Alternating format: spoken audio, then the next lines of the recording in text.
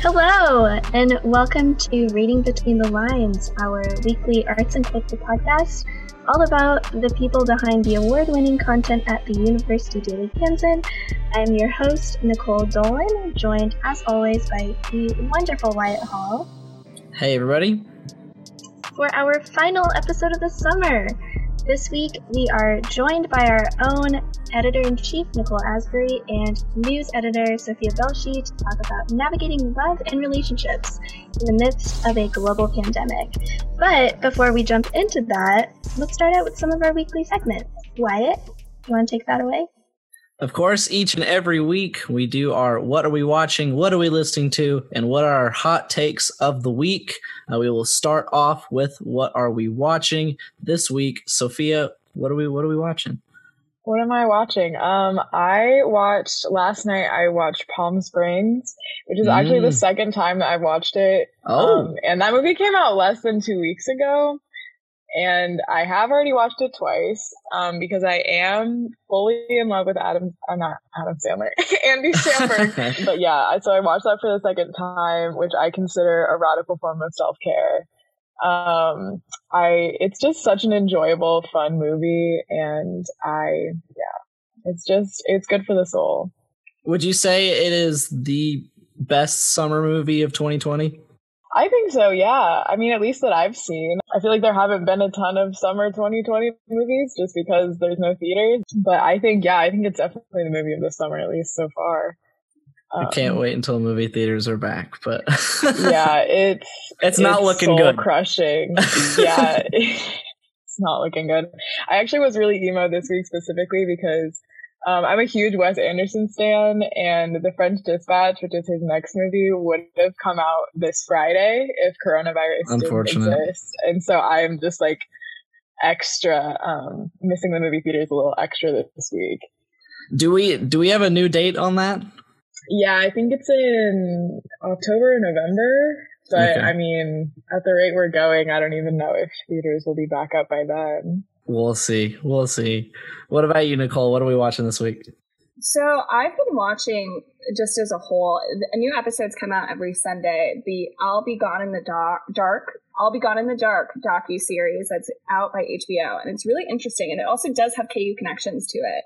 It's about Michelle McNamara, who was the journalist who ended up kind of like leading up to, she just wrote about the Golden State Killer her whole life and made it her mission to figure out who it was.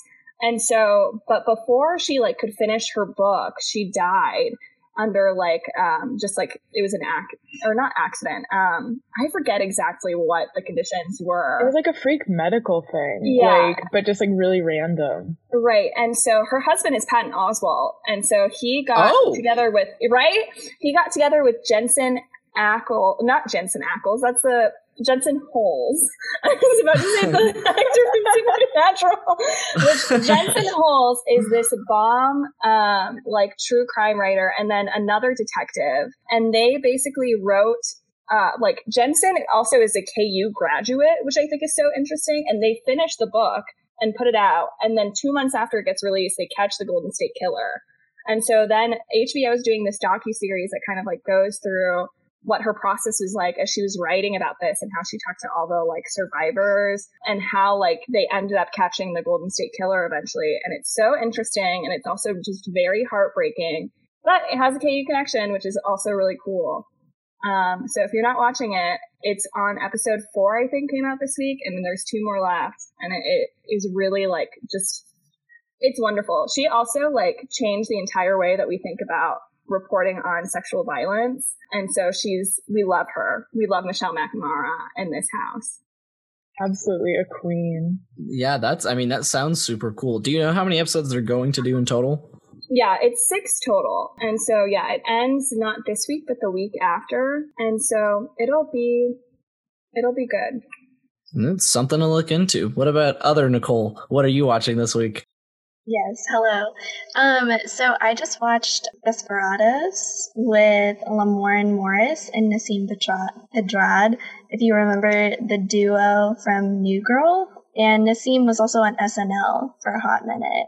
So it's a pretty good rom-com. It was a little bit cheesy at the beginning, not gonna lie, because she's like, I'm a 30-year-old and I'm still single and I tried online dating, and she's like a mess. She's a little bit of a mess. She's like broke, she doesn't have a job, she just got fired, like a lot is happening, and she just wants to find love. And she meets this like picture perfect guy after like falling on her face, and is like, okay, he's the one, found it, checks all my boxes. But since she's chaotic, you just kind of follow her on her journey. And so if you loved Winston from New Girl, you'll love this movie. It's something that's like fun and light, you know, if you just want to watch something easy and not complicated. I recommend it, but it is definitely not like top 10 rom-coms. I think like the bar is set pretty high for me because Love Rosie is like at the top for rom-coms. Love Rosie and like Leap Year are like at the top, so I don't know, but it's fun and it's light, so I recommend it. And it was your first time watching it? Yes. I don't know if I would rewatch it, but it was a fun little mom and daughter moment when my mom and I watched it, so I recommend it. But Wyatt, what are you watching? So this week is actually the 10-year anniversary of Scott Pilgrim versus the World coming out. So I watched it for the second time last night. And man, it is such a fun movie. I mean, like, it's Edgar Wright, and all of his other stuff is great. I mean, you got Hot Fuzz, Shaun of the Dead, Baby Driver. But there's just something special about this movie. I still don't really like Scott Pilgrim all that much. He kind of makes me uncomfortable, to be honest with you. But just everything about the cast. I mean, look at the cast. Come on. Who would have thought that 10 years ago? I mean, Michael Cera was the biggest name on that cast at the time, probably. And now you've got Chris Evans, Anna Kendrick, Brie Larson, all these A-list celebrities. It's crazy. I also forgot Edgar Wright was the one who directed that movie. But like after that, is so much of it connected just at once. But no. Brie Larson in that movie was literally a cultural reset. She is a punk goddess in that movie. She, like, so I rewatched it, like, about a month ago or so, and I forgot that half of these people were in this movie. It's crazy. And so when Brie Larson appeared, I literally gasped, and I was like, Brie? In this film? But no, and Anna Kendrick, too. It's too, just iconic. It's so good. It just I like to tell people that I think that Edgar Wright is the most fun director in Hollywood because everything he puts out is just so fun. I mean, it's not like super big thinkers or anything. It's just entertainment, you know? But geez, the amount of luck we've had with Baby Driver after that movie it's so unfortunate. I have a poster on my wall of Baby Driver, and I'm like seriously like half the faces on this poster. Yeah, oh, no. You gotta like take it down. It's like you can't look at that film anymore. So yeah, I'm looking for his next movie is a horror movie, so I'm looking forward to seeing what he does with that. But who knows when that'll come. I think that Shaun of the Dead is like an underrated pandemic movie. Like everyone's talking about 100%. Everyone's talking about how they're watching like Contagion and stuff, and I'm like, dude, Shaun of the Dead is like also basically about a pandemic. It really is it. That scene with Don't Stop Me Now, cultural reset. Cultural reset. Totally agree. He's so good. And with that, we'll move on to what we are listening to this week, fitting with all these very music-heavy movies. Sophia, we'll start with you again. What are you listening to this week? So, as hopefully everyone knows by now, tomorrow, Thursday, is One Direction's 10-year anniversary. And so I have been just spinning a lot of One Direction this week, just really getting into my nostalgia feels, and just playing all those albums back.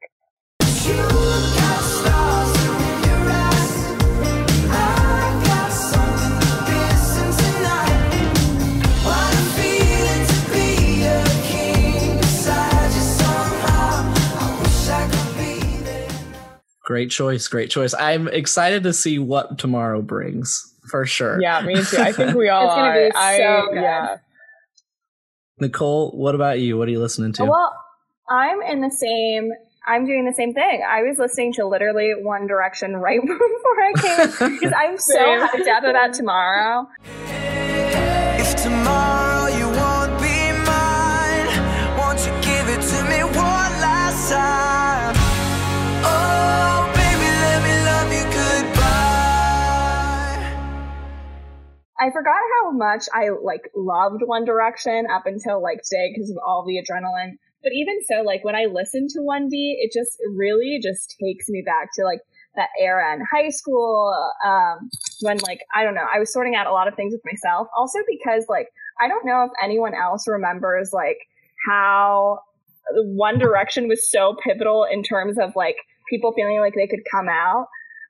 Because Harry Styles was so, for me, he would always have the rainbow flag on stage. So I remember when I was 16, just as I am listening and absorbing all of this music again, just seeing Harry Styles with the pride flag and how safe and comforting that made me feel at the time. And so I don't know, it's a good week. And I'm excited to see tomorrow. And what are your guys' expectations? I don't even have any. I just know my only expectation is that I know I will cry. I don't know what it's going to be. Yeah. But I know tears will be shed at some point. Yeah, no, there's just there's so many rumors and so much speculation about what might happen that I have no idea what we're actually in for. But I'm just excited for any scrap of togetherness that they might give us. I don't even know, but just the fact that they've acknowledged it at all, I'm over the moon. Literally, when they tweeted out today, I lost my mind. I was I didn't even know this account still existed. Bring it. I'm who's running the One Direction Twitter account right now? Is it Simon Cowell? Is it Simon?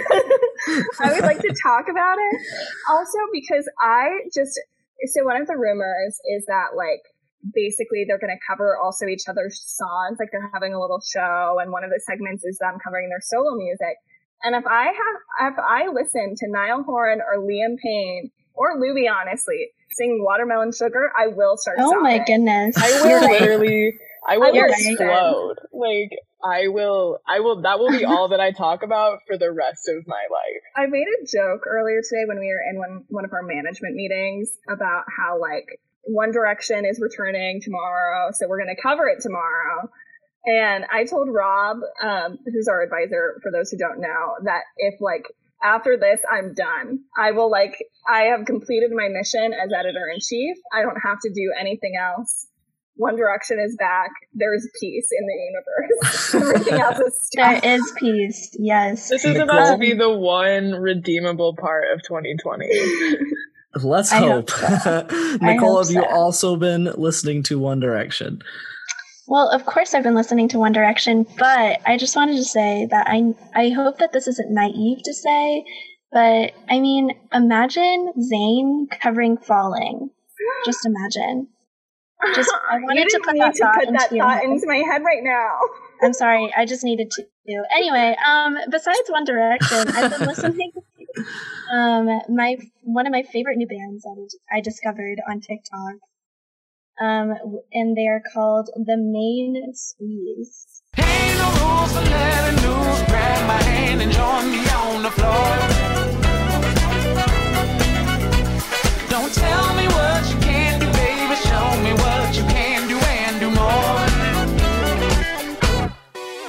Sweat. I mentioned them in a saved TikTok that I posted on my story, and then I tagged them.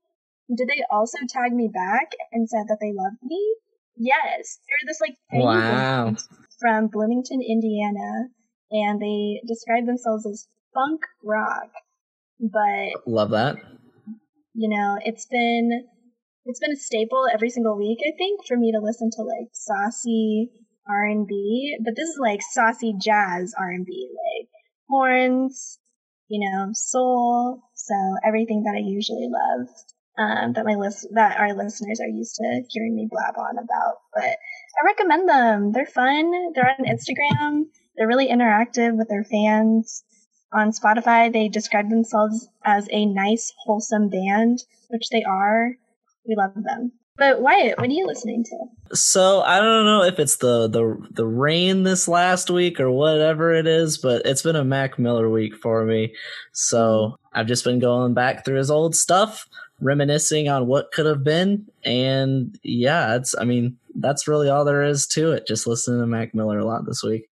I felt the highs and they feel like you. See a love like mine's too good to be true, and you too divine to just be mine. You'll remind me of the color blue. Girl, I'm so in love with you. Yeah. Girl, I'm so in love with you. I just got really sad. Yeah, it's funny that you brought that up because I was also listening to this week when I think it was Thundercat who did the Tiny Desk tribute to him after he died. Yes. For Cinderella. Oh my gosh. And I cried after because it's just so good, but it just, geez. For the bro Mac right here, man. It's been a year since that last show, so I'm honored to be able to do this with my boys. They was on the last Tiny Desk with him, so we're just bringing it back. This for Mac Miller right here, y'all. We'll use that to move on to our hot take section, everyone's favorite section. We'll once again start off with Sophia to give us your hottest of takes this week. Hit us with it. Okay, well, this is a hot take. I feel like this is like my go-to hot take. And I recognize that it's July, so some of you may be like, why are you bringing this up? But I think that Thanksgiving is the worst U.S. holiday that we celebrate in America, and I think that we should abolish it. And I think I could go on and on about this, but I mainly think that like the history of this holiday is really racist, frankly, and I don't think we should celebrate it. And I also think that the food is overrated. You can cook mashed potatoes whenever you want. You don't need a special holiday, and turkey just isn't that good. Turkey sucks. It's bad. Turkey literally sucks. And also, it's way too close to Christmas. Like, why do we have basically the two like biggest holidays happening like 1 month away from each other at the end of the year? I think it creates an unnecessarily stressful time. And yeah, I mean, like I literally could go on, but I think that, yeah, I just think we should abolish it. I think we should be done. Do you think that it's worse that like more Americans celebrate Cinco de Mayo than like Mexicans, right? Wasn't that like a thing, like a hot take, like a lot? Dude, I hate Cinco de Mayo every year because every year someone asks me if I celebrate and I have to tell them that I'm Colombian and then they don't understand what that means. And I'm like, it's a whole country, South America. But yeah, oh my gosh. We had this conversation a couple episodes ago. Americans do not understand that there is more than 3 or 4 countries in the entire world. So right. Yeah. Yeah, I remember like in Spanish class in high school, my teacher actually did like a really good job explaining like what is Cinco de Mayo and like who celebrates it and where. And like I just remember like looking around at like how many people were literally shocked that like not all Spanish speaking countries like celebrate Cinco de Mayo. And I was just like, oh my, the education system fails us. Going back to Thanksgiving, do you guys think that companies will force Black Friday to open this year, or do you think they'll go online? 100%. I think they're going to force us to go in person. I think they're going to try as much as they can. Well, because I mean, like, not that this is at all like a valid justification, but like they've lost so much money this year that they're going to be like, we need everyone out at Black Friday. Like, it's going to be a mess. Oh, I'm sure it will be. Nicole, what is your hot take this week? My hot take right now is that, okay, so Mercury just got out of retrograde, which is really horrendous. And so everyone, like, I just get so tired of people who, like, talk crap on people who are, like, very into astrology. Because I'm also just like, sis, if you got into astrology, you would understand so much about your feelings and why you feel the way that you do. And everyone who's been super depressed this past week, it's because Chiron went into retrograde. So all your wounds are surfacing right now. So everyone take care of yourself. and it's going to happen for the next 6 months. So I know it's going to be terrible. Oh, I thought I was getting better, but I thought it was just a week, and you're like, oh no, there's a whole nother half year of this. I guess I won't get better. That's fine. The wounded healer, that's Chiron, is in retrograde. So it's moving backward through Aries. So all the problems that you like are aware of with yourself are really surfacing. And I just think everyone stop criticizing astrology. It's got some tea in there for you.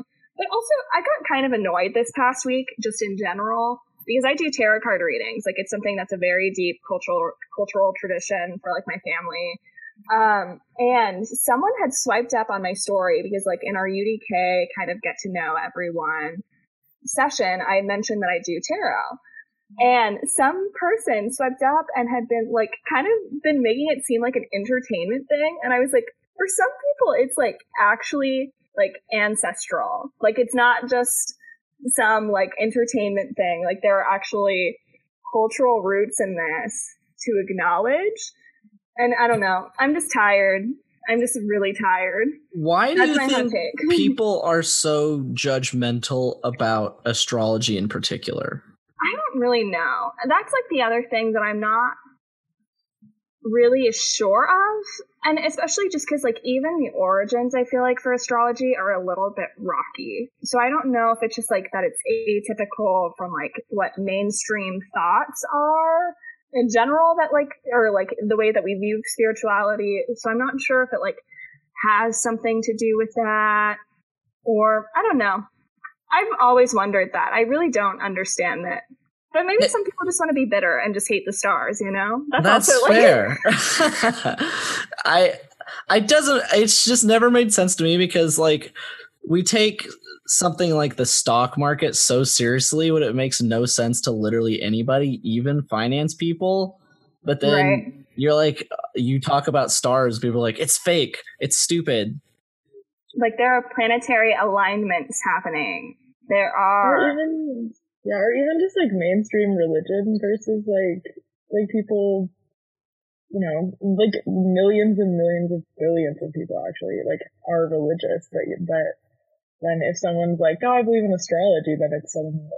I also wonder how much of like outside of main like stream Christianity, how like a lot of like the dislike toward it is rooted in colonialism. You know what I mean? Oh. Of just like, well, I was thinking about this more so from like, I mean, a lot of the practices so I'm like Wayuu, which is an indigenous tribe in Colombia. And a lot of our practices are very like within mainstream thought, like disregarded and like perceived as evil.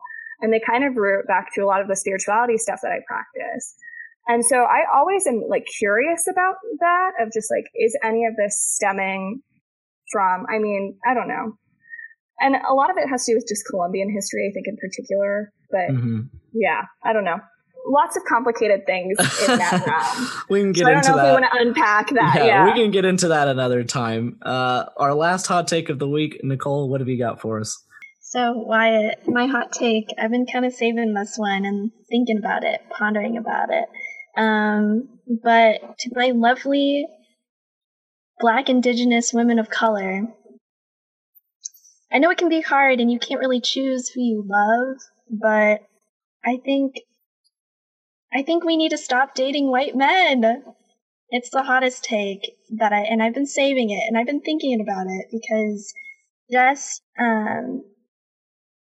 subconsciously, I think that when dating a white man, you kind of like wonder, like, can I like 150% be myself in this moment, in this relationship? Can I like fully like embrace like my culture and my background around you and feel like safe?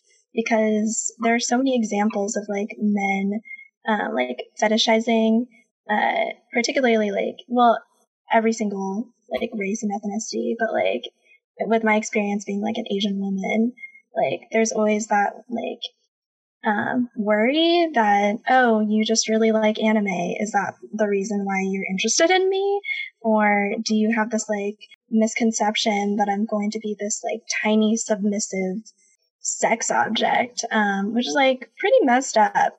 and then being in a relationship with like a white person, you like, I mean, like the possibility of getting gaslighted in a relationship is always like possible, I guess, but like especially coming like from a white man where they like don't necessarily like understand why you feel the way that you feel through like generational trauma.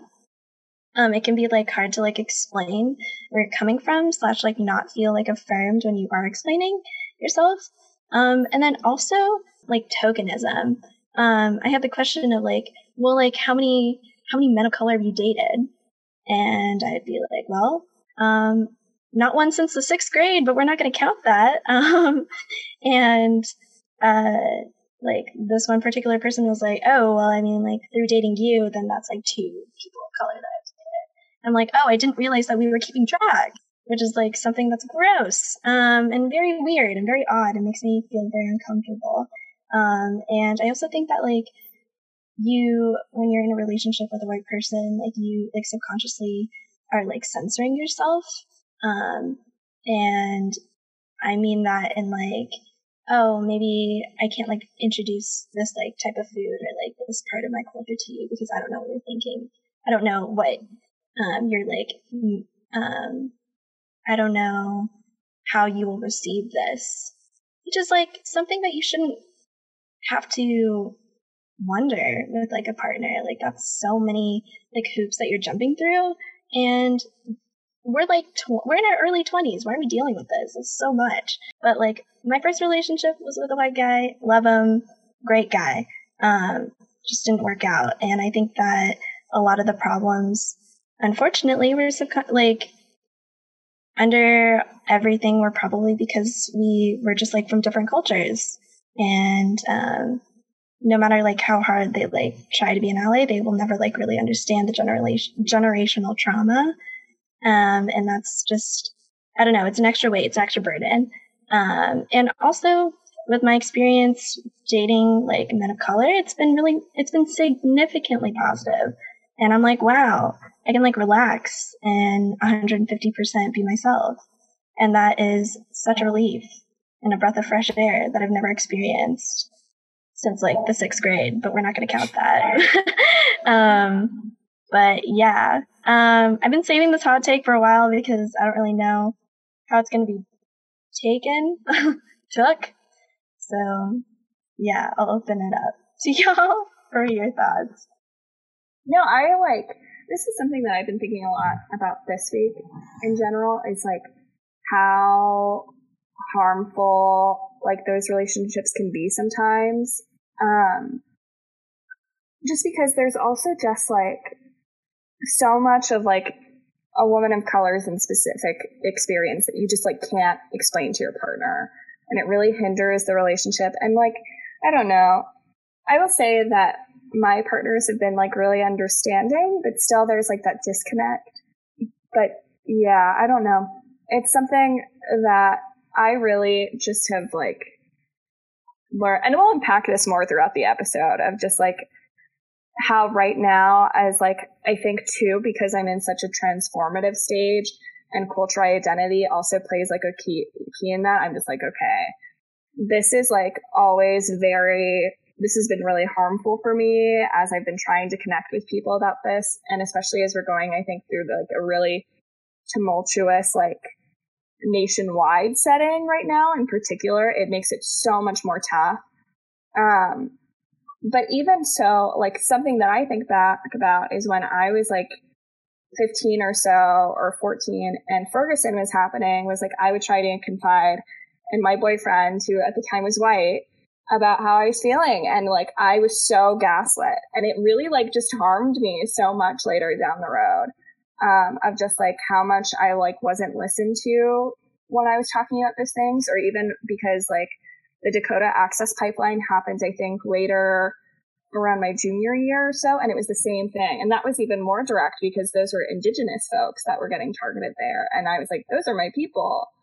And so, yeah, I feel you, sis, basically. I just feel you, sis. It's hard to explain and put into words, but like women of color, like you have that feeling of, oh, they will never get this.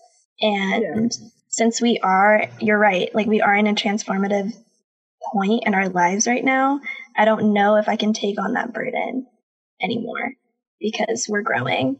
And it's time to move on. It's time to move forward. And yeah.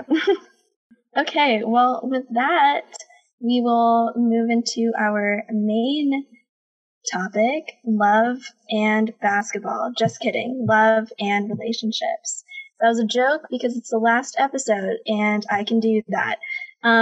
Basically, we are going to talk about how we've navigated love, self-care, and our relationships throughout this entire pandemic and what we hope for the future and what that's going to look like. So, Sophia, what has, I guess, the quick rundown of your timeline throughout quarantine been with like how you've been like emotionally and like your relationships? That's such a super deep question, but here we go. Yeah.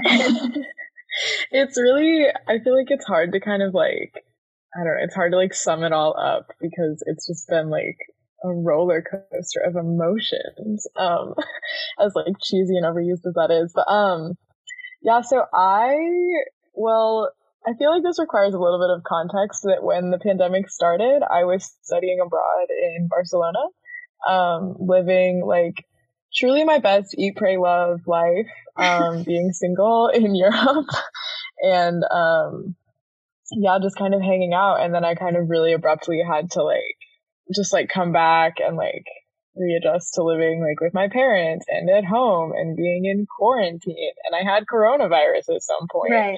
And so like it was really, really difficult. And I think that like when I first got back, I wasn't even like really thinking about relationships or like love. But then I think as soon as like I did get back and like I kind of got into quarantine like really abruptly because I had been in Europe, and so they were like, you need to like stay home legitimately, and like all of that just like time by yourself really hit different kind of and hit really quickly, that I was just like, wow, I think we've all had to adjust the way that we connect with other people, and like not even just like romantically, but just like my friendships. I was just like, we all kind of had to just shift and change the way that we communicate and the way that we talk. And that was really difficult, I think, for all of us. But I mean, like, you know, personally, it was hard. And so, yeah, I've been like dating wise, I've been going on Tinder a lot, not actually meeting anyone, but just like, because I'm bored in quarantine because there's no one to talk to. And that has definitely been kind of interesting. But yeah, I'm just kind of vibing. I don't know. It's been difficult for sure. Yeah. You probably never expected to be back in Kansas in March. Nope, I did not. Yeah, I was supposed to stay I got back around like March 13th or 14th. I was supposed to stay till like June, like the beginning of June, basically. And yeah, it was insane. Like the whole thing was just, I can't believe that it happened. Like, still. Well, Nicole, you were not studying abroad, but you were also thrown into remote education and remote things. So how was that for you? Well, so I actually last semester, I kind of had my semester off to a degree. So I took most of my classes over winter online for the semester. And so I was pretty much done with my spring classes in January to begin with, or February. I only had I was in Carol Holstead's magazine class, and then I was doing an internship for the Kansas City Star where I was working 34 hours a week. And so for me, like basically all of this pandemic stuff starts. I'm in the State House covering it, and it just like the first like month or so of this is just me working pretty much every day. Straight up, we would start at 7 a.m. and be done until 7 p.m. Until about April or so, we were kind of able to all go into this like remote structure actually again. But then like, I think the first month of it, I just had been experiencing the worst burnout I've ever had in my life. And I was so just like, I don't think I ever actually rested. So I kind of took like 2 weeks or so, I remember at the beginning of this, to just like detox and kind of like reorient myself, and also remember like I had relationships outside of work that I needed to focus on. And so I I think just had a really month or so where I just didn't really talk to anyone. And then around like May or so, I started kind of opening up a little bit outside of like just maintaining my relationships remotely with people, and my friendships and what have you. And I really like tried to just stay at home as much as I could and whatnot. And just, it was a very strange time because like I was so used to talking to so many people and connecting with other people. And especially because we're reporters, so that's what we do. So it was weird to go just like almost like a cold turkey break to just, I only saw 3 people for 2 months.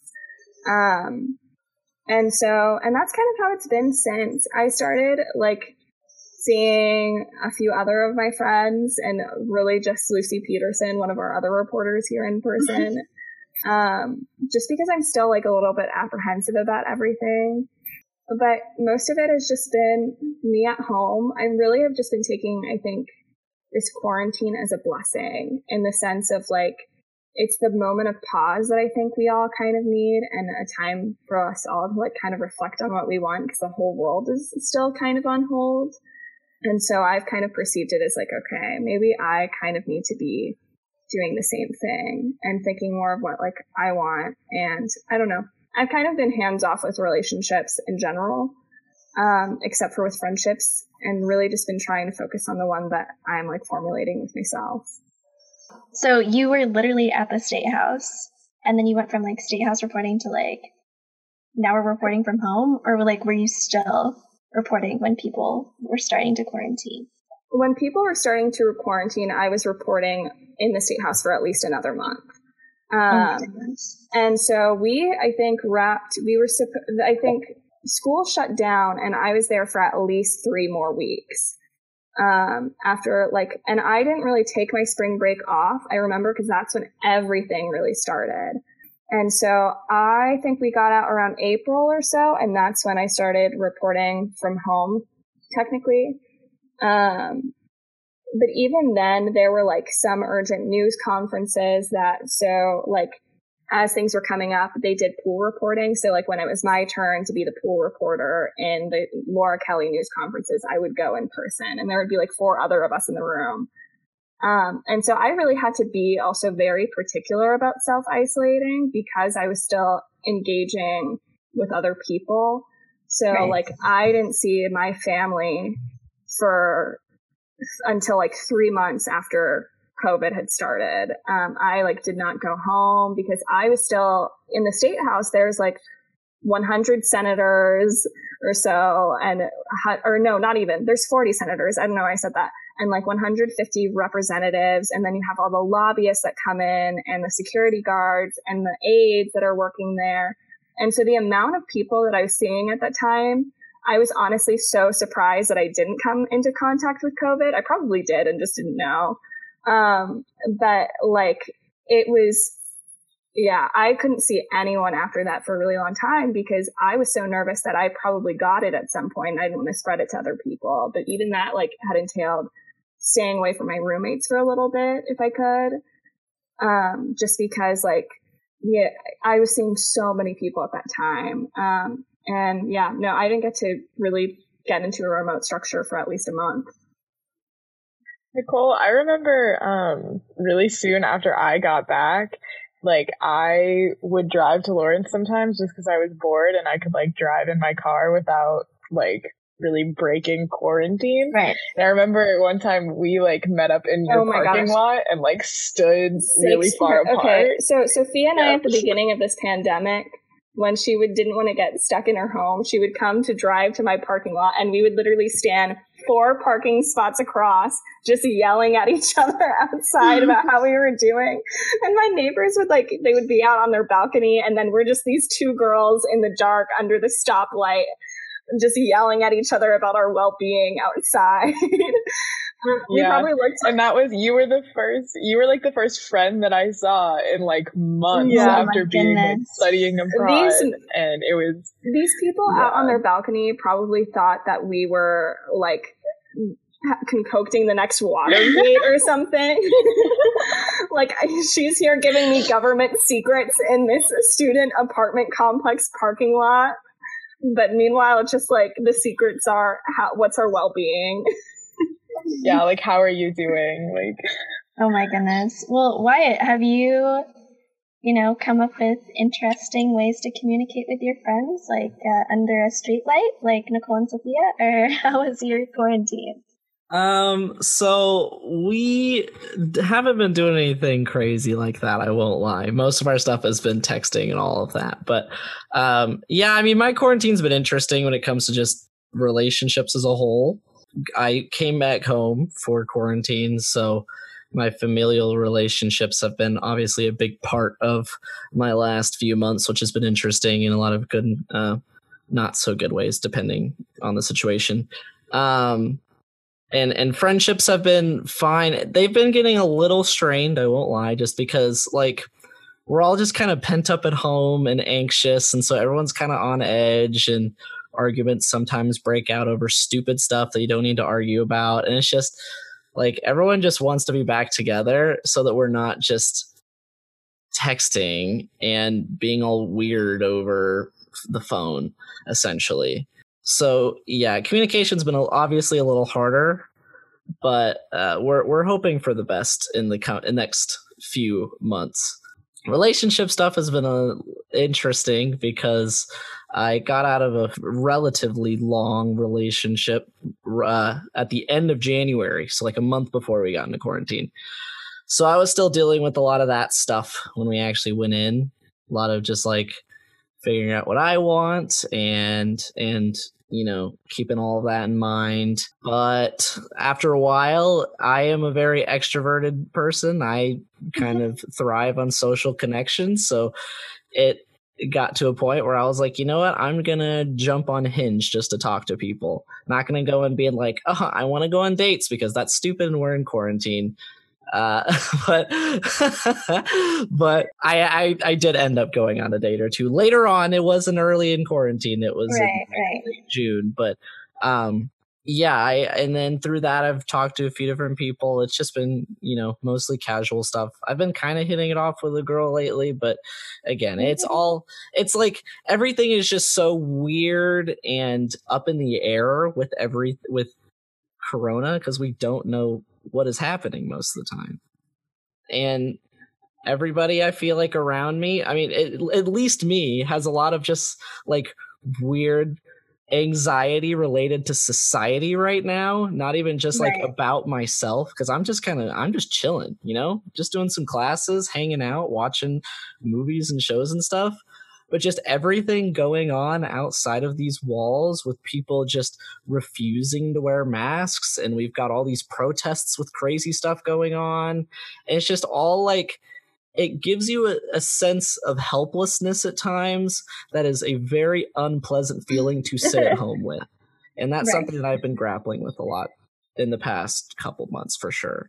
Isolating is such an interesting time, especially when you're an extrovert. I feel that tremendously because at the beginning of quarantine, I think I was going like stir crazy because it had been the first time that I was like spending this much time with my parents in my childhood bedroom since like the last summer. So it'd been like over a year, right? Like almost over a year. And so I think there was so much like familial tension in my house. Like we were about to like rip each other's throats. Like it was like terrible. Like I was like, I'm just going to go hammock and skateboard because I can't deal with this right now. And so I definitely understand that. Like it's like on one hand with the familial stuff, on one hand, I'm talking to my parents more than I have ever talked to my parents. But on the other hand, sometimes it does not end well. Like me and my parents got in a yelling match about Green Book the other day. What? We don't need to yell about Green Book. It's just how things are going right now, Yeah, I totally get that. I think that with my friends, at the beginning of quarantine, the tensions were, oh, you don't want to Zoom call me? Oh, so you don't want to see me? Wow. And it would be like fake petty, but then it'd be like kind of real petty because it's like, you don't want to invest in this relationship? What? We should be bowling and LFK, and we're not, and that's sad. I feel you so hard there because I am the lone extrovert in a group of introverts. So all of them kind of expect someone else to make the plans or whatever. So it's always me being like, hey, you guys want a Zoom call? And it's so much more difficult in our current situation than it is when we're just all in Lawrence and can just drive over and hang out, you know? I also think it's like, I don't know, for me, I found that like talking on Zoom or like stuff like that can be so much more draining than like actual like person, like in-person interaction. So it's like, I think it does create a really interesting like social dynamic when it's like, we all know that we're all just at home. And so like, yeah, technically you could be on Zoom with your friends like almost at any given time, like outside of work and stuff. But like, it's exhausting, honestly, like at least for me. And like, I am a pretty extroverted person. I need like that kind of interaction, like to like live, but I think even like for me, like it gets really exhausting, like if you know, like there's always Zoom calls and I think it's like extra tiring just because it's so different from like what we're all used to, and it's like getting used to that new kind of like social interaction is not easy. Yeah, I'm very much of like just a talkative introvert. So I appear to most people as being or especially extroverted, but I really just always want to be like by myself if I can. But I felt like these past like few years of college, I've been getting away from that, from so many like being in communal living situations, like in residence halls, and even a little bit with our apartment. Like we live like across from a lot of the people that we lived with at the beginning of our freshman year. So we could always go over to each other's like apartments and what have you. And I don't know, I think too, it was just like, I kind of got so conditioned to just always communicating with people and driving to different places that I didn't also realize how much of it, like how much energy I'd been putting into other people just in general, and how that ended up being like really draining for me because I need like those segments of time when I can just re-centralize myself. I mostly like deal with conflict in private if I can. And that's just like always been the healthiest way for me. But I really wasn't doing that as much. And so for me, I really like just come to find a lot of the like my own solidarity with myself through this. But also it's really made me reorient the way that I think about my relationships with other people as a whole, and understanding more of my like boundaries with other people, because I think I would just get caught up in this game throughout college of just like, it's because we're so like, we're first of all going through this tumultuous time, and we also like are still understanding, I think, what friendships look like as a whole and how like what those structures should be for us. And so for me, I never realized too how much like other people, just like as they were talking, were projecting onto me, if that makes sense, and how I didn't have a sense of how to close that off. But then like I'm in this really, I think, starting to get into this really healthy mental state right now where I understand more of like how much I can handle within a day, and how like I can communicate my thoughts healthily. And I don't know, it's really just made me rethink how I navigate those relationships with people, and also how to like, efficiently invest in other people, I guess, rather than like just not, I really just getting at like the root of what's going on with each other, I think too. And I don't know, I've really thought of just like what's actually valuable with your relationships, if that makes sense. Sorry, I really went into this deep, intensive conversation, but I don't know. It really has been a test of pretty much every relationship in our lives right now, just because there is so much friction from everything going on. You really need to double down on the good parts of the relationship and make sure that it is worth your time and your energy. Yeah, no, exactly. It's interesting to like hear you talk about all of that, because I feel like in a lot of ways, like for me, like because I moved home and everything, like after I got back, and like for a lot of, it's kind of been almost like the opposite for me, where it's like I feel like being back like in my parents' house, like kind of like, you know, this is where I was when I was in high school, and like all of this stuff, like it's been like regressive instead of like productive for like my relationships, because I'm like back in my like emo high school. Yes, like, I agree with that. just like not doing well. Yeah, I've had friends kind of going through the same situation where being back in home where you were in high school is kind of bringing back old mindsets and things like that. And I don't know, for me, I don't even know if I would say that it's been productive for relationships per se. I think it's just in a weird gray area right now where everything, you're trying to figure everything out more than anything else, you know? Absolutely. Yeah, I definitely relate on the in-home. I think that physically, when you're in a space where you went through like a lot of like emotional like trauma, like it's muscle memory, you know, like everything in your body's connected. And so you remember like, oh shoot, I was incredibly emo in high school and went through so many different milestones. And now you go from like being in this transformative period of your life in college, for you, Sophia, in freaking Spain.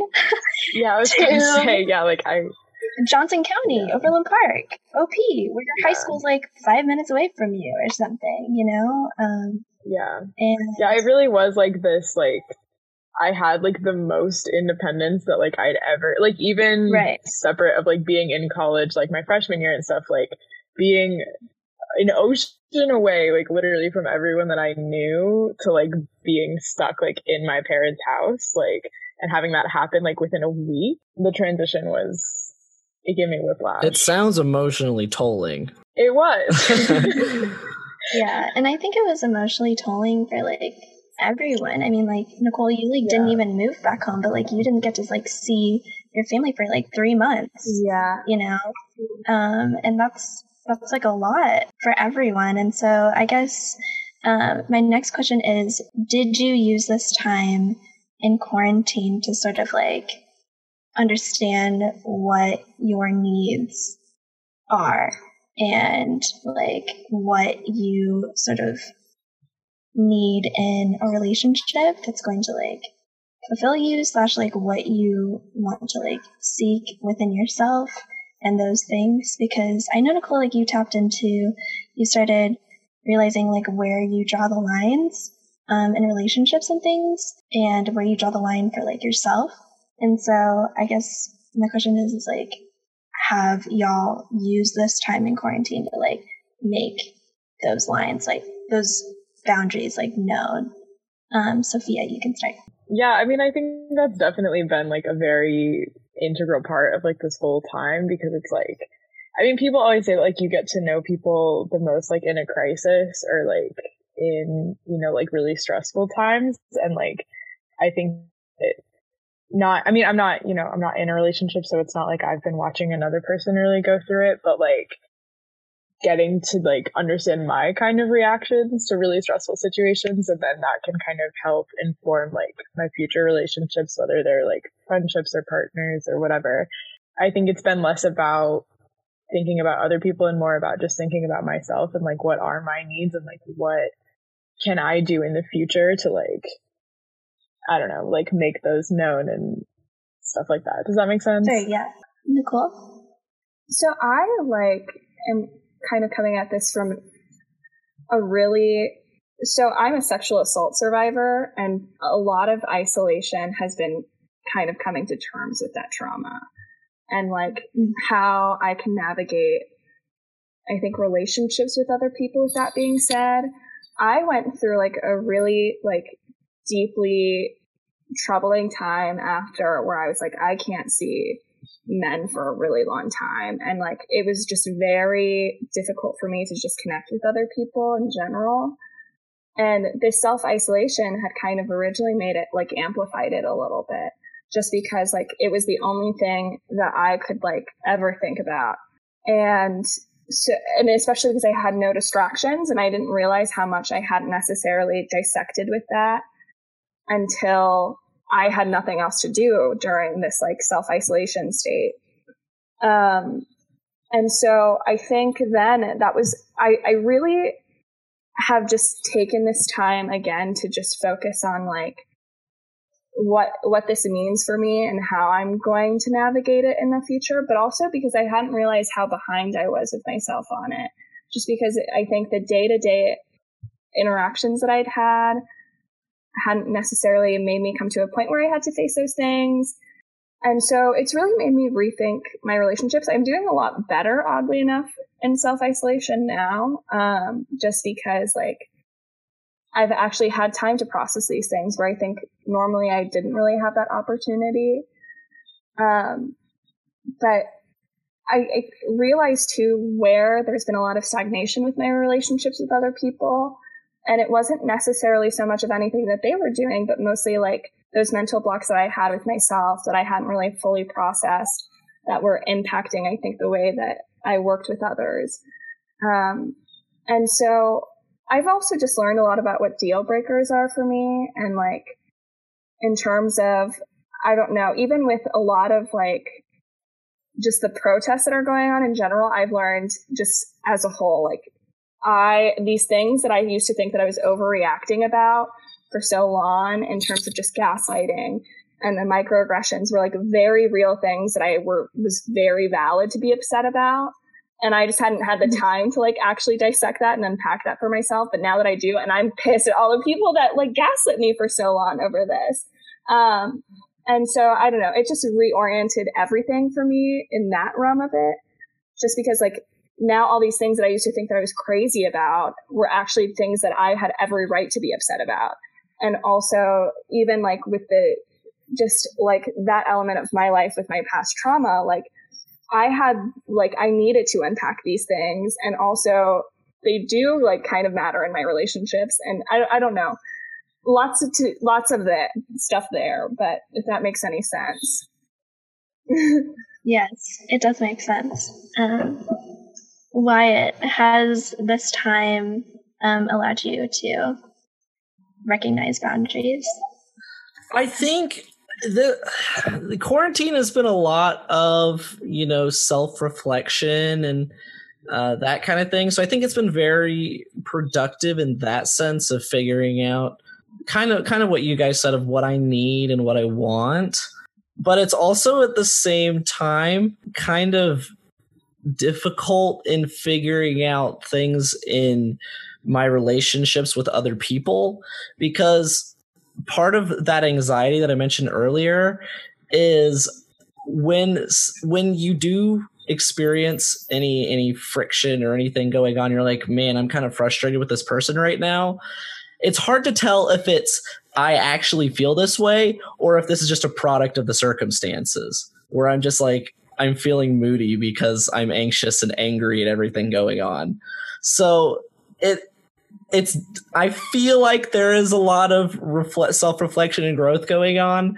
It's just there are definitely some barriers in the way of getting to that point. Sure. Yeah. I guess my journey, even though I'm hosting, I don't want to talk too much, but my journey within quarantine has been like navigating what it's like to go through a breakup of like a person that I almost dated for like 3 years of my life, and like navigating like, oh, like this is the first time that I'm single since like 2017. What does that look like? Do I even remember what that looks like? Do I remember what boundaries are? And what it feels like to, I don't know, not that I didn't stand up for myself in my relationship, but I think that like once you date someone for a long time, you kind of forget what it's like to not be the one compromising all the time. Yeah. And so that was interesting. I was going to ask, how close to quarantine did you guys break up? Yeah, we broke up on March 13th, right? And so that's the beginning of like everything, where like poop is hitting the fan in the world and then also in my heart. So basically, Poop was like Mr. Worldwide. Like, Pitbull, get out of the way. I'm so sorry. Yeah, it was very weird to navigate being single for the first time in my college adult life. And what does that mean? Like, does that mean like freedom, just going to the streets? And what does going to the streets mean? I don't even know. And so I got on Hinge, I started talking to people, and I started talking to people outside of Hinge and Tinder and things like that. And it's a very interesting time. Dating apps is a very interesting experience. Sophia, you can talk about Tinder, and Wyatt and I can talk about Hinge. I feel like Tinder is like always an interesting experience, like no matter if there's a pandemic going on or not. But like I feel like especially just like since the pandemic happened, it's been so like, I don't even know how to like fully explain it, but it's just like because everyone is clearly like like craving human connection, but then like you also can't really like do anything. I'm not gonna start. Yeah. Like I'm not gonna meet up with anyone. I mean, I honestly, the way that I work on Tinder is I don't meet up with people anyway. So like, especially right now, like I'm not gonna meet up with some random person. Like I'm not gonna risk getting COVID so that I can go on a Tinder date. But then at the same time, it's like, I don't know, I'm like stuck in my house with like nothing to do. And so it's like, yeah, I want to try to talk to people, but it's like, and like everybody's kind of like that. I feel like everyone's just like missing that human connection. And it's also just weird, Nicole, I don't know if you feel the same way, but like being on Tinder in your hometown, like instead my goodness, Sophia, the amount of times I came across like popular mean guys from high school that still use their senior pictures, even though they are going to be juniors in college. Wow. They're still using their high school senior photos for their profile. And then you get the typical fish photo. I have seen people on Tinder recently, like from my hometown, who I went to elementary school with, not even that were like with me, like who, like, you know, those people from elementary school where you remember them, but then they don't go to the same high school as everyone else. So, like, you just don't know what happens to them. I've seen them on Tinder and I'm just like, reunion. I didn't know that you existed still. Like, yeah, it's crazy. Wyatt, how has your Hinge experience been? Well, before I go into Hinge, on the flip side of that, I just want to say my best friend got into her first serious relationship ever on Valentine's Day. So she is not going to really get to be with her partner for real until their 6-month anniversary. Oh, wait, this Valentine's Day. This Valentine's Day. Interesting. Oh, How unfortunate would that be? You finally get in a serious relationship with someone, and then you have to separate for 5 months. You know, I don't know what's worse, to deal with a breakup in isolation for the first time since 2017, or getting in a relationship, a serious relationship, and not being able to see that person for months. Yeah. I mean, there are definitely times in quarantine where I'm like, damn, I kind of wish I had like a relationship right now. But at the same time, like I think about like the logistics of that. Like, it's so hard. Like, it's so difficult. It seems like it would just be a nightmare, and I'm kind of glad that I'm not dealing with it. So Hinge has been it's been interesting just because like I feel like most of the people that I'm swiping right on are the type that are like, hey, maybe we should actually take COVID seriously. So it's all very like casual conversation. Let's see where this goes, that kind of thing. But yeah, it's been so weird because when you hit it off with people, instead of going on a date after a few weeks of talking, you just kind of keep talking until you're able to actually see each other whenever that happens. So that's my experience anyways. But I'm not in Lawrence, and I'm swiping on people in Lawrence, so I don't know how that would actually being in Lawrence. Yeah, I swore off of dating apps because, like, Well, okay, so first off, my roommate, a man got her removed from Tinder because she ghosted him. Like, she's banned from Tinder entirely. And so my roommate tried to get back onto Tinder while using my phone number. So now I'm also banned from Tinder. So I can't use Tinder at all because it was on her device that she put it in. But so that was like roadblock number one. And then Hinge, like, I don't know. I've used it on other people's phones. I just can't get into it. And especially just because, like, I know too many people from reporting in Lord. Oh my goodness. So, Tinder in particular, like, when I had been on it pre-pandemic, I ended up matching with my downstairs neighbor. And I don't know if you're aware of apartment dynamics, but it's always a war between the upstairs neighbor and downstairs neighbor. And they had filed a noise complaint against us like 3 months before. So my downstairs neighbor, if you're hearing this right now, I'm sorry I'm calling you out, but I'm still upset about this. But anyways, so we end up matching on Tinder. And he informs me that he's my downstairs neighbor and what have you and everything. And it was like kind of fun, you know, kind of exciting. And I just ended up, the thing is, like, because of our community, instead of like anything serious, it just ended up becoming like an exciting gossip session for me of all the people who were living in my building that I was matching with. Like, our downstairs neighbor told me so much tea on the people that he lives diagonally across from. And I just started figuring out too many secrets from people in my building that I'd never met. So I had to get off the app. Nicole, this is literally so you. Like, of course this is what happened to you. Like, you had to get off Tinder because you knew too much about people you didn't know. Wow. Literally, Iconic. Well, and especially... This is like Indiana Jones, except instead of the crystal, it's Tinder. Well, and especially because that's how I found out KU football players lived above me. And then I knew way too much about them. And so... That's my KU football. We love you. That's my Tinder story. Is you end up finding out that not only you live below like members of the KU football team, but you also live diagonally across student government people, and then your downstairs neighbors like know just tea on everyone in your apartment building, and it becomes too real for you, so you have to get off. Oh my goodness. My other thing about Tinder is I always think that it's going to be a good idea, and then I go on there and I'm just like, I hate texting.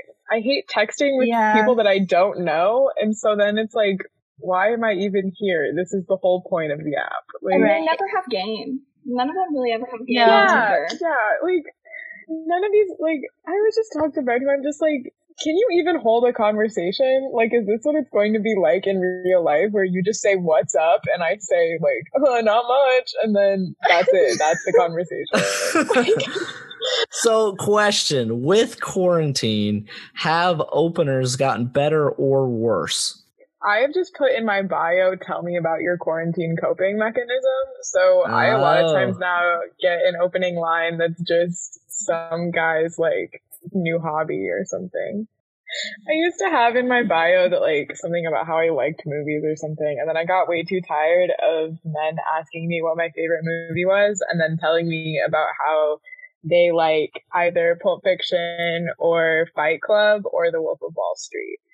And I was just like, I'm done. I can't anymore.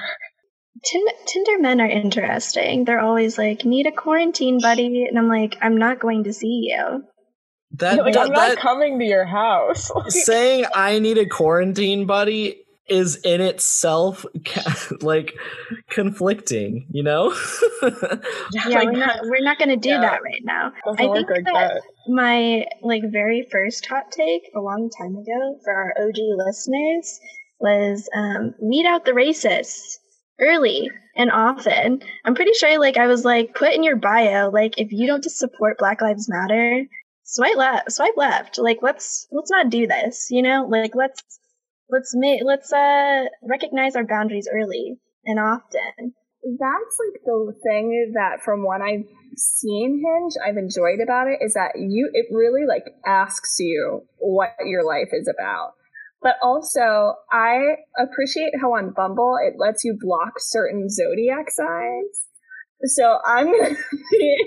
I found this out the other day, and I'm just like, oh my gosh, I'm gonna start blocking so many Aries men if I ever get on that app. Wait, what about Scorpio men? Okay, so Sophia knows this about me. This with me. I only have dated Scorpios. I also have only dated Scorpio men. You guys are sick. I'm a Libra. Think about it. I'm a Capricorn, and Capricorns and Scorpios always get along. It sucks. It's because we're all evil. What would you guys say are the best and worst signs to date? Ooh, I don't know. The sexual tension with a Scorpio is wonderful. But I don't know. That's just my experience with it. Leos are a lot. I'm sorry, Sophia, I love you. But like Leo men are a lot. I'm sorry, no. Leo men are a different breed. For those listening at home, I'm a Leo woman, but Leo men are a lot. So I'm like very Capricorn within my chart. Capricorn Sun, Capricorn Venus, Taurus Moon. I'm Earth sign through and through. So I love my water signs. But I specifically, Pisces are like fun, but more friends. Cancers and Scorpios are just like chef's kiss. They're so wonderful to date as a Capricorn because it's very like, the one thing though that I will say is that like the Cancer men and Scorpio men are like night and day. But like they're still just so interesting because they're very in tune with their feelings. Scorpios just won't admit how in tune with their feelings they are. Cancers are like, hey, I'm going to start crying at 2 p.m. Pull up. And then the worst signs to date, at least in my experience, have been Aries men, fire sign men in general, until they like heal completely, you just got to avoid them. When they heal though and self-actualize, I'm sure they're fine. I haven't met a fire sign man who's healed and self-actualized, but maybe when we get older, we'll meet a fire sign man who like is emotionally stable. Healed. Yeah. But yeah, I will also say Capricorn men suck, and I'm saying that as a Capricorn woman, and that's on period. I think the only Libra man that I've met is Elijah, our opinions editor. Everyone else has been like either a Virgo or like a Scorpio around me. I just don't think I have the emotional capacity to date a Leo man ever again. Scorpio was very interesting. Did it for almost 3 years, but I think I'm ready for something else. What's like a February? Pisces or Aquarius. You don't want to date an Aquarius. They're know-it-alls. I love them, but they are. That's like their trade. Like, wait, what's a good sign for a Libra to date? Aries, because that's okay. your exact composite. Nicole, what sign should I date? Virgo. I have been looking for a nice Virgo man. Wait, what is your zodiac sign, Wyatt? I am an Aries by 2 hours. Did you just match us up? What is happening? This is so much. Too much is happening right now. If I was born 2 hours earlier, I'd be a Pisces. Tell me that I've just been roasting you straight up.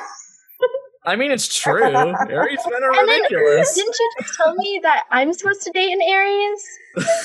So much is happening. I was wondering if you knew, because I was like, I'm not going to say anything here, but I mean, it's true. It's an experience. God. So funny. I'm so sorry. No, I take no offense to any of that. Yeah. You're a Pisces cusp. Yeah. Okay, that's a question I was actually going to ask. Do you? I've heard that's like controversial as whether cusps are a thing. Wait, what's a cusp? It's like someone who was born at a time that's like so close to the other sign that it kind of like, so they could be like another sign pretty much. AKA born 2 hours after Pisces ends. Like a transformative sign. I don't know. I like kind of think so, because you do have a lot of Pisces energy. I'm so sorry, Wyatt, that I was just like, all Aries men are evil. No, it's all good. I think you're self-actualized, but you're a self-actualized Aries man, so it's okay. So glad we cleared that up. I think we were talking about dating apps. I think that's so funny, first of all, that Bumble invented a mechanism to block zodiac signs in particular. Like, they went so deeply in thought with that. Listen, they know what the people want, and they want to block certain zodiac signs. Like, what can you say? I'm just curious for, like, have either of y'all been on Bumble, and what has your experience been? And just, like, the woman, because isn't it, like, the woman also always initiates it or something? Yes. I haven't. I don't know if anybody else has actually been on Bumble, but I haven't. But I've heard a lot from my friends who have been, and like they like it because the woman like always instigates. You know, I don't really like it. That might be a hot take. Just because I like that I can like choose who I want to talk to, but like they all have like a time limit on like when you're supposed to like contact the other person, and I just like don't like being limited.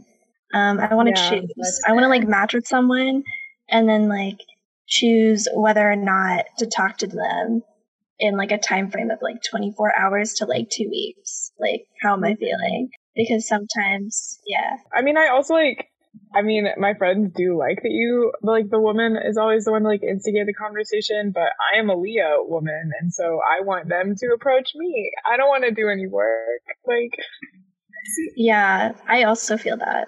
I was only on Bumble for a brief time, and I feel like my big gripe with it is a lot of girls, what they do is since they have to, like, you have to start it or the match will go away, they just be like, hey, and then just like let you start it instead. they're like pass it. Like, yeah, pass it over to me. That's so funny. Oh my god. Why is that absolutely something I would do? I was thinking that. I was like, I'm sorry, Wyatt, I'm in this photo and I would like to be tagged. Yeah, Bumble is a whole nother beast. Also, I ran into a lot of people from high school again. I feel like on every dating app I've ever been on, the guys' photos are bad. But I don't know, maybe that's just me. It's as you said earlier, a lot of guys take one good photo in high school and then they put it on there for years. And it's true.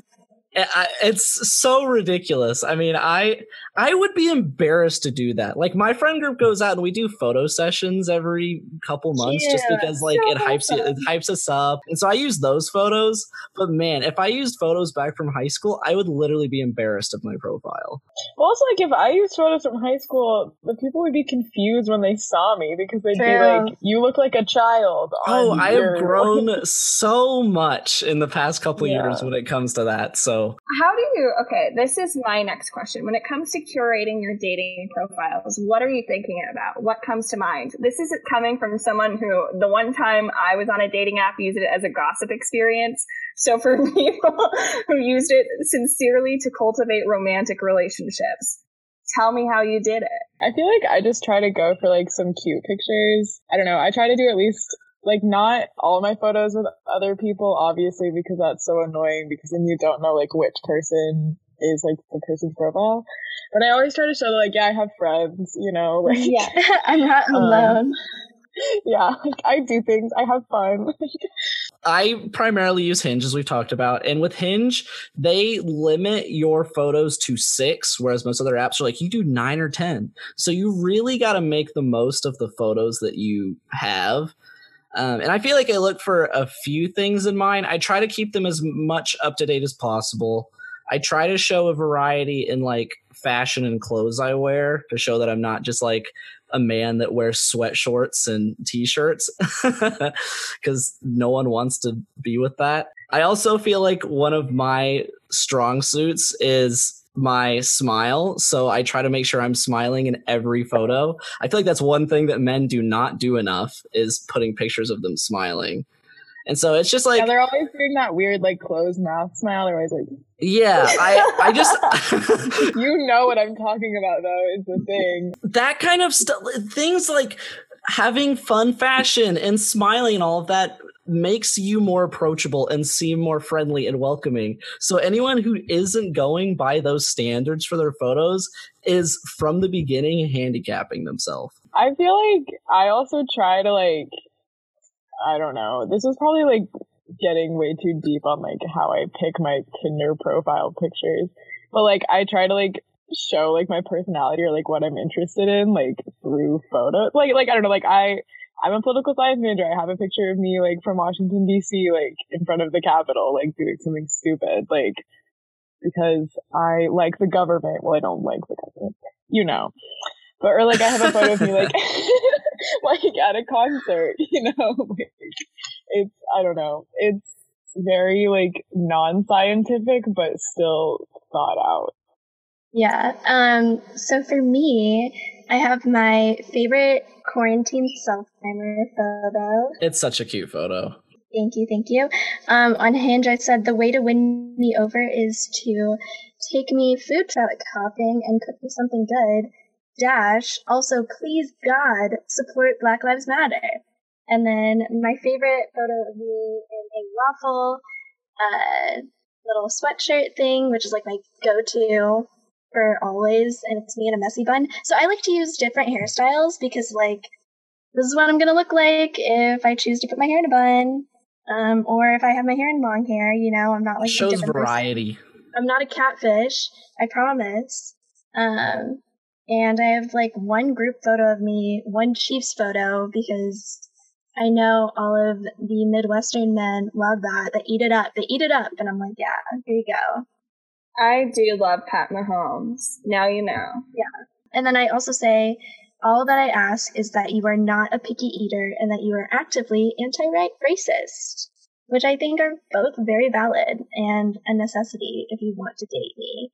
But on Tinder, I make sure to include like all of the music that I'm listening to because they're like, wow, music.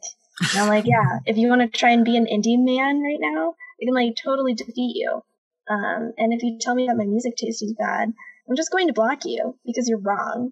My music taste is impeccable. Chef's kiss. We love that confidence. Yeah. I also like to, at the end, add this video of me doing a kickflip. Just kidding. It's not a kickflip. I like to add this video of me doing a ollie. Avril Lavigne is quaking right now. She's quaking. Yeah, and so all the skater boys will be like, wow, nice ollie. That ollie has me wildin'. I want you to beat my life up. And I'm like, okay, teach me how to do a moving ollie, and we'll see how this goes. And so I'm trying to use them, or not use them, because using people is bad, but connect with them to improve my skater girl antics. I love that. I think boiling all that, I mean, it's just boiling all it down. You have to make yourself interesting. Nicole, since you do not use a dating app, do you think, in your opinion, that pursuing love outside of yourself is possible in a global pandemic? That is a very deep question. The answer is no. Oh no, there's no hope for us all. Oh, you meant just in general. I thought without dating apps, yes. And I was like, just because it's like hard to, like, you can't really connect with new people unless it's like through the friend circle right now. So I guess you could in theory. But I think in terms of like actually just like finding love in general, even like dating apps included, I think it's possible. I've been reading those bachelorette stories from people outside of the show finding love just with random people. So apparently it is possible. I think the thing that I always get like nervous about with our specific, like the time period that we're in is how much like do you actually like this person versus how much like have you not just met everyone yet that you think you do? Like our lens is so limited right now. But I also don't know. It's so strange because like I think it could happen. It just like you really have to come to security with yourself and what you want. And I think the nice thing about this pandemic is that it's giving us that opportunity to think about it. And so I think this pandemic, the way that we're reflecting with ourselves, wow, Chris Harrison, please hire me for The Bachelor, Bachelorette right now to be the host because I'm about to spit some bars. But it's the stepping stone for us to find love because you know what? We're loving ourselves in 2020 and that's the rule. And when we love ourselves, that means we can find love. So Find fulfillment within yourself, babies. Let's go. That's the energy that we're having this summer. It's hot girl summer, and it's also hot girl self summer. That made no sense, but my point stands. Hot self summer. And it's inclusive. So non-binary folks, men, this is all your love yourself moment, and we're all here for it. Why, I know that you mentioned earlier that, like, your friends were talking about, like, anxiety in terms of, like, I don't know if it's, like, in terms of, like, actually, like, meeting up in person, but I know that, like, a lot of my friends are going through, like, anxiety with, like, no, I don't know if I want to actually, like, see you in person because of the pandemic. And so I guess my question is like, do you all think that it's valid for people, like, romantically or platonically, to, like, meet up, period? The way that I have been approaching this is, for me, I'm like, this virus is going to go a lot longer than we had ever originally intended, because people are just being so dumb in how they're handling and going about it right now. And so I feel like you have to find a balance, because I don't think we're going to, I don't know if I would be able to not be around people at all for a year or more, you know? So the way we've been going about it is we've been doing, 2 people, 3 people, and making sure that, like, we are wearing masks and we are social distancing and that kind of thing. And I feel uncomfortable in big groups right now, but I feel like we have to find a way to connect, or we're all going to go crazy. You know what I mean? So we're finding different rules and exceptions and things to go about this, but it's so difficult. Yeah. I think it depends, like, a lot on, like, who you're meeting up with and, like, what that other person has been doing. Because it's, like, I mean, I know that, like, I have gone to, like, my friends' houses before, but it's more, like, if you meet up in, like, very, like, small groups, and, like, if you have, like, talked to that person and you know that you've both been, for the most part in isolation, like, maybe, you can go to the grocery store or something, but, like, like that person hasn't been going to the Hawk when the Hawk was open or whatever. But, like, I think, like, as long as you communicate about, like, what have you both been doing and not doing, then, like, you can kind of understand what the actual risk is. Communication is absolutely key here.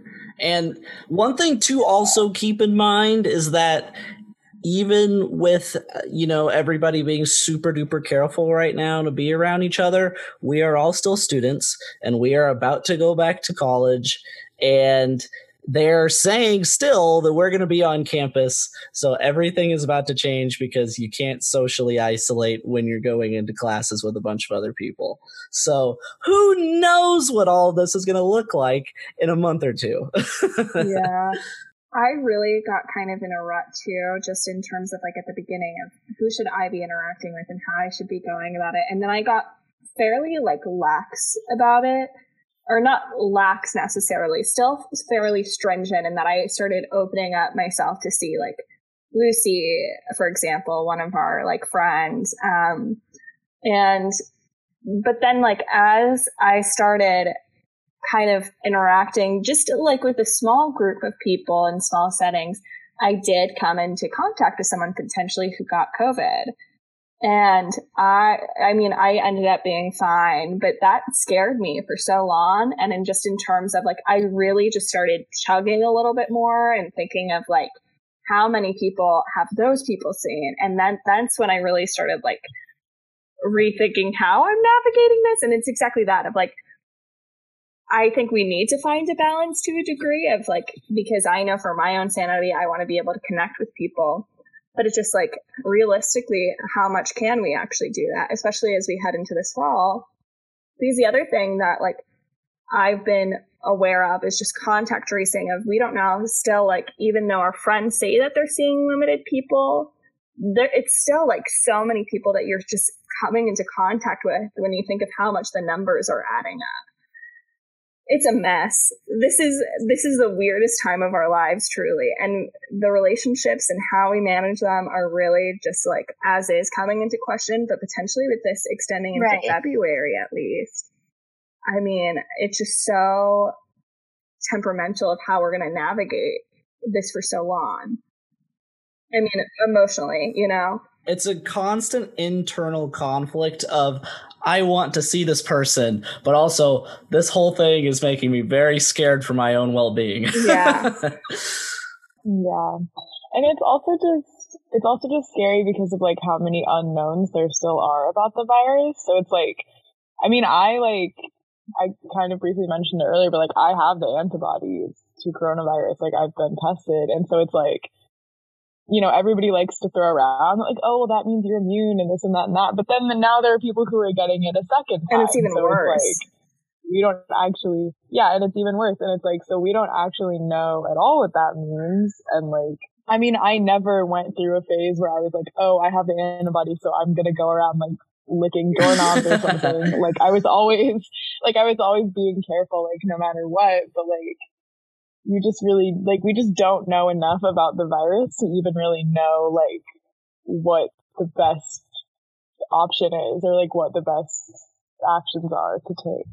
You know, even though you are trying to, like, limit how many people that you see, like, you never really know who the people that they see have seen. And that's what's making everything like crazy because actually like one of my friends like ended up going to like Power and Light and like one of their friends ended up getting into contact with 3 people very, very closely. And by getting closer with them, see those 3 people at the garage. And they all were in the same vehicle at one point together. And I straight up told them, I'm like, you know, I would love to see you, but I would also love not getting coronavirus. So unfortunately, I cannot see you. And it's scary. And even like my best friend Kristen, who I've like talked about before on the podcast, like she refuses to see me because she doesn't feel comfortable, because she thinks that I've seen like way too many people for her comfort, which is totally valid. And this is like another thing that we're learning in like our friendships of like boundaries, even more so than like before, at least in my experience, because like when you think of like your best friend, like you want to like see them every single week, but now you're like, no, I feel uncomfortable for my health and my safety that I cannot see you, and I probably won't see you until December. And being 5 minutes away from my best friend, it breaks my heart. And FaceTime can only do so much, like what we talked about before with Zoom, and Zooming your friends. And so it breaks my heart that I probably won't see her until after Thanksgiving, but it is what it is. And so like navigating that internal battle, like what we talked about, is just like so much. And we never asked for it, you know, and we're all in the same boat. So it's a lot to unpack, but I guess is our general consensus that in-person hangouts are valid? ? Or are we saying that they are so? Are we in the middle of that? I think it depends on your circumstances a little bit too, in the sense of like, so for example, I would feel very comfortable seeing one person in particular in my life because they live by themselves and literally don't have anyone else to let they like see in person. And so that's like the one person that I would feel okay with seeing in totality. I'm in a specific situation where like coming into the fall, I'm going to work with someone who's especially high risk. And it's the same situation with my parents, much more for this person that I'm working for. So for me, I like have decided that come into the fall, in-person hangouts are something that I'm not doing with people outside of my roommates, just because I don't feel comfortable with the people that I'm around and knowing how bad it's going to get into the fall with the second wave. Like, I can't do it, but that's my own personal decision. I think right now in Kansas too, what helps though in general is that we're so spread out as is. You know what I mean? In just the sense of like the virus isn't necessarily as active here just because we have like a prominent rural community, but I don't know what that's going to look like in a month, you know, when all these students come back. I think it's like a day by day call, really. I don't think that there's a consensus that you can do because it depends on like your own factors and the people that you come into contact with. And that's just something that like, there's no really right or wrong answer. I mean, don't hang out with more than 30 people right now at once. Yeah, I was gonna say I wouldn't even go up to like I think technically the like legal 45. Limit is 45, but like who's getting together with 45 people? That's stupid. Classrooms. Oh my gosh, yeah. But no, I mean like it really is just your circumstances that I feel like can really only make the best call in this scenario. I will say like exactly what you said though, Nicole, of like it's really important to respect what other people are doing right now because like I'm really in like little arguments with people that are really driving me crazy right now over communicating. I can't see that many people right now, and people in response being like, well, I want to spend time with you. Like I'm kind of lonely right now and I need friends, but like it's like we're in a pandemic and I like have such unique circumstances that my person has asked me to self-isolate for 2 weeks and I need to respect that. And so it's like, can you please just respect my own boundaries with this? You know what I mean? Because like, I don't want to accidentally give someone COVID who's high risk. And then like, I have to deal with that situation. And that's horrible to put in, I don't know. You know what I mean? You just took us full circle back to, are we realizing our own personal boundaries in quarantine this year? We are. Yeah. I mean, because you really also get a sense of like who in my life is going to be respectful and like listen to me and respect what I want in quarantine or not in quarantine. And like, that's important. Consent goes beyond like the bedroom. And I think that like, we forget about consent a lot of the times in friendships because you're like, oh, like, well, you're friends. Well, that's like the same reasoning that people would use for like date rape. Oh, we're dating, so this is okay, right? And so those are very extreme. I'm so sorry if that's agreeing for anyone. But you know what I mean? We get to this point where we're very comfortable and boundaries are unheard of, which is silly.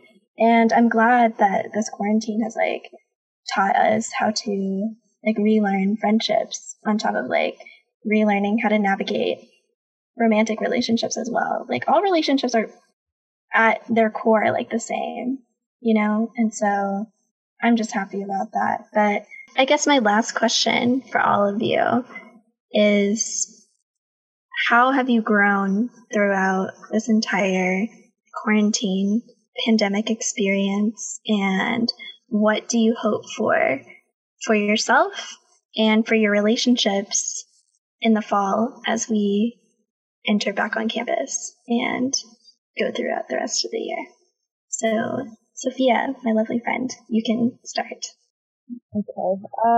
I think for me, this has been like really challenging in ways that I didn't exactly like expect. And I think that I mean, I think that I have grown, but I think that more than anything, I've identified places where I need to grow, because it's almost like some unhealthy habits or like things that I need to change about my life and the way that I approach relationships. Like, it's kind of like all caught up to me in quarantine, like these things that have needed to change for a long time that I maybe was like reluctant to identify. It's like it's finally all caught up with me when you don't have anything to do except think about your life and your trauma. In your childhood bedroom. Yeah, exactly. In your childhood bedroom in your parents' house. And so I think it's hard to say like how I've really grown during quarantine, but I have a lot of optimism and hope for how I can grow after quarantine and after like identifying a lot of these things and hopefully starting to do the work to fix them, and also find a new therapist. I'm doing that also. Wyatt? Sophia pretty much hit it on the nose for me. I am very, very excited for the opportunity to have an in-person therapy appointment. It's been a lot of like figuring out. Like, obviously, I feel like I've grown a little bit just in the fact that I'm realizing things about myself, but there is a limit to how much we can grow just ourselves. You know what I mean? Like, there's only so much we can do alone. And so it's been a good time for figuring out what I need to work on in myself and what has been holding me back from like my potential and just my own and in my relationships around me. And so it's given me a lot to work on over the coming months, but also a lot to talk with people like friends, like therapists, like everyone else important in my life on how can I be better. And these are things that I feel like I have been lacking on. How can I do better in these areas with you and with myself? So I feel like more than anything, it's not been a time of like growth. It's been a time of creating the foundation for future growth. I love that. I love that so much. Yay. Oh my gosh. I love you all. This is so exciting. Nicole, how have you grown, my friend? Well, I think I've really understood in definition what it means, first of all, like what community care is and like how I think just in general also what actual selfishness is, because I would always get tripped up over like caring about myself and perceiving that as selfishness versus, oh no, it's actually just like me checking in on myself and making sure I'm operating okay. And so that's kind of been, I think, the area where I've grown as a whole, of just taking the break and giving myself the time that I deserve to like heal and also just like explore what I'm actually interested in as a whole, but also just like understand, I think, as a whole, how much of I am a microcosm in this bigger community that I also have to protect and care for, and I have an obligation to do that exact thing. And so I don't know, it's been very interesting to like think more in that way. And I also just think like for one of the first times, like I can actually like say that I'm comfortable in my own body, or at least getting there, which is so nice. And having a more like holistic understanding of just like, I think the people that I'm around and how much like patience is required to give in our relationships, because we have to let other people grow too, because everyone's going through a weird time right now. But I will say the biggest lesson that I've learned is, as someone who likes to always stress out about everything, is that you can only truly take it one day at a time. And you can only invest so much energy into each day. And you have to understand the limitations for yourself too. I second that. Everyone needs to learn to be patient with themselves and others in this time. Yeah, super hard. Still hard. Oh, me? Little me? Care to share, Care Bear? I'm going to pretend that you did not say that to me on our podcast. Wyatt, you can cut that. I'm just kidding. I'm joking. So I think that I have grown miles and miles and miles. Is that even like a sentence? I don't even know. Why am I gaslighting? It is. Why am I gaslighting myself? This is what I've learned, is how we subconsciously gaslight ourselves by like over apologizing and like asking like, does that make sense? Or like, you know what I mean? That was all of us. But just like being more self-aware of how like I subconsciously like silence myself and silence my femininity and like my power, because for the first time since like 2017, like I'm on my own, like quotation marks, little bunny ears around on my own, because I do understand that I have the support system around me. But I am the person that is alone in my room at 2 a.m. listening to Hot Mulligan or like Mom Jeans and all these beautiful emo bands that my ex showed me. So shout out to you. Thank you, White Indie Man, for showing me that. And I know what I want now in a relationship and what I don't want. And I know now that it's valid to have like boundaries, and it's valid to speak up and not always be the person compromising.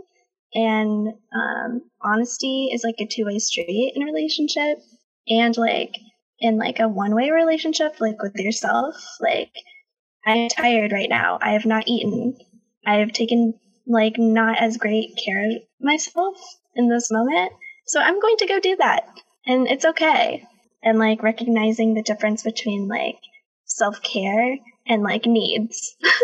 Like, it's not like I used to think, oh, self-care, like I'm just going to like cook myself a meal instead of like eat like garbage. It's not self-care, Nicole. It's a need. And just like recognizing little things within myself that are easily changeable and easily to like fix. Which has been like a blessing within my quarantine. But what I hope for the fall and what I hope for relationships in the fall are just like clarity, because it is like our last year at KU, and that's really scary. But what I've learned with like my last relationship with my ex is that like no matter how many people there are that say that support you, at the end of the day, who's actually showing up? And it's a harsh reality, but like it is what it is. And realizing that like I'm not as big of a deal in some people, like in some relationships with people, than I like perceive in my head, which is also a harsh reality. Like, oh, you don't love me as much as I love you? What does that mean? Naive little Nicole, even though I've been 5 foot flat for like a hot minute. Like naive little Nicole would be like, why don't they love me back?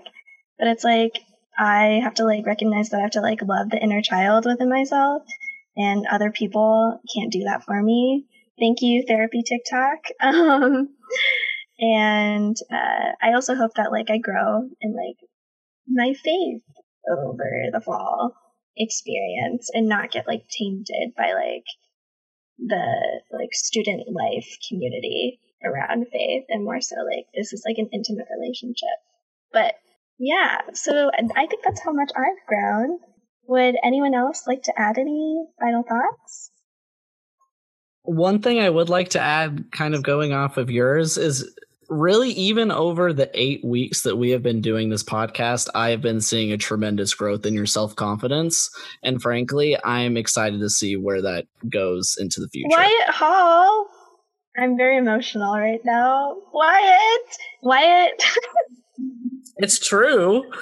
Everyone is coming into themselves, and we are here to see it. And that is It only gets better from here. Truly. Yeah, 2020, we're done with you.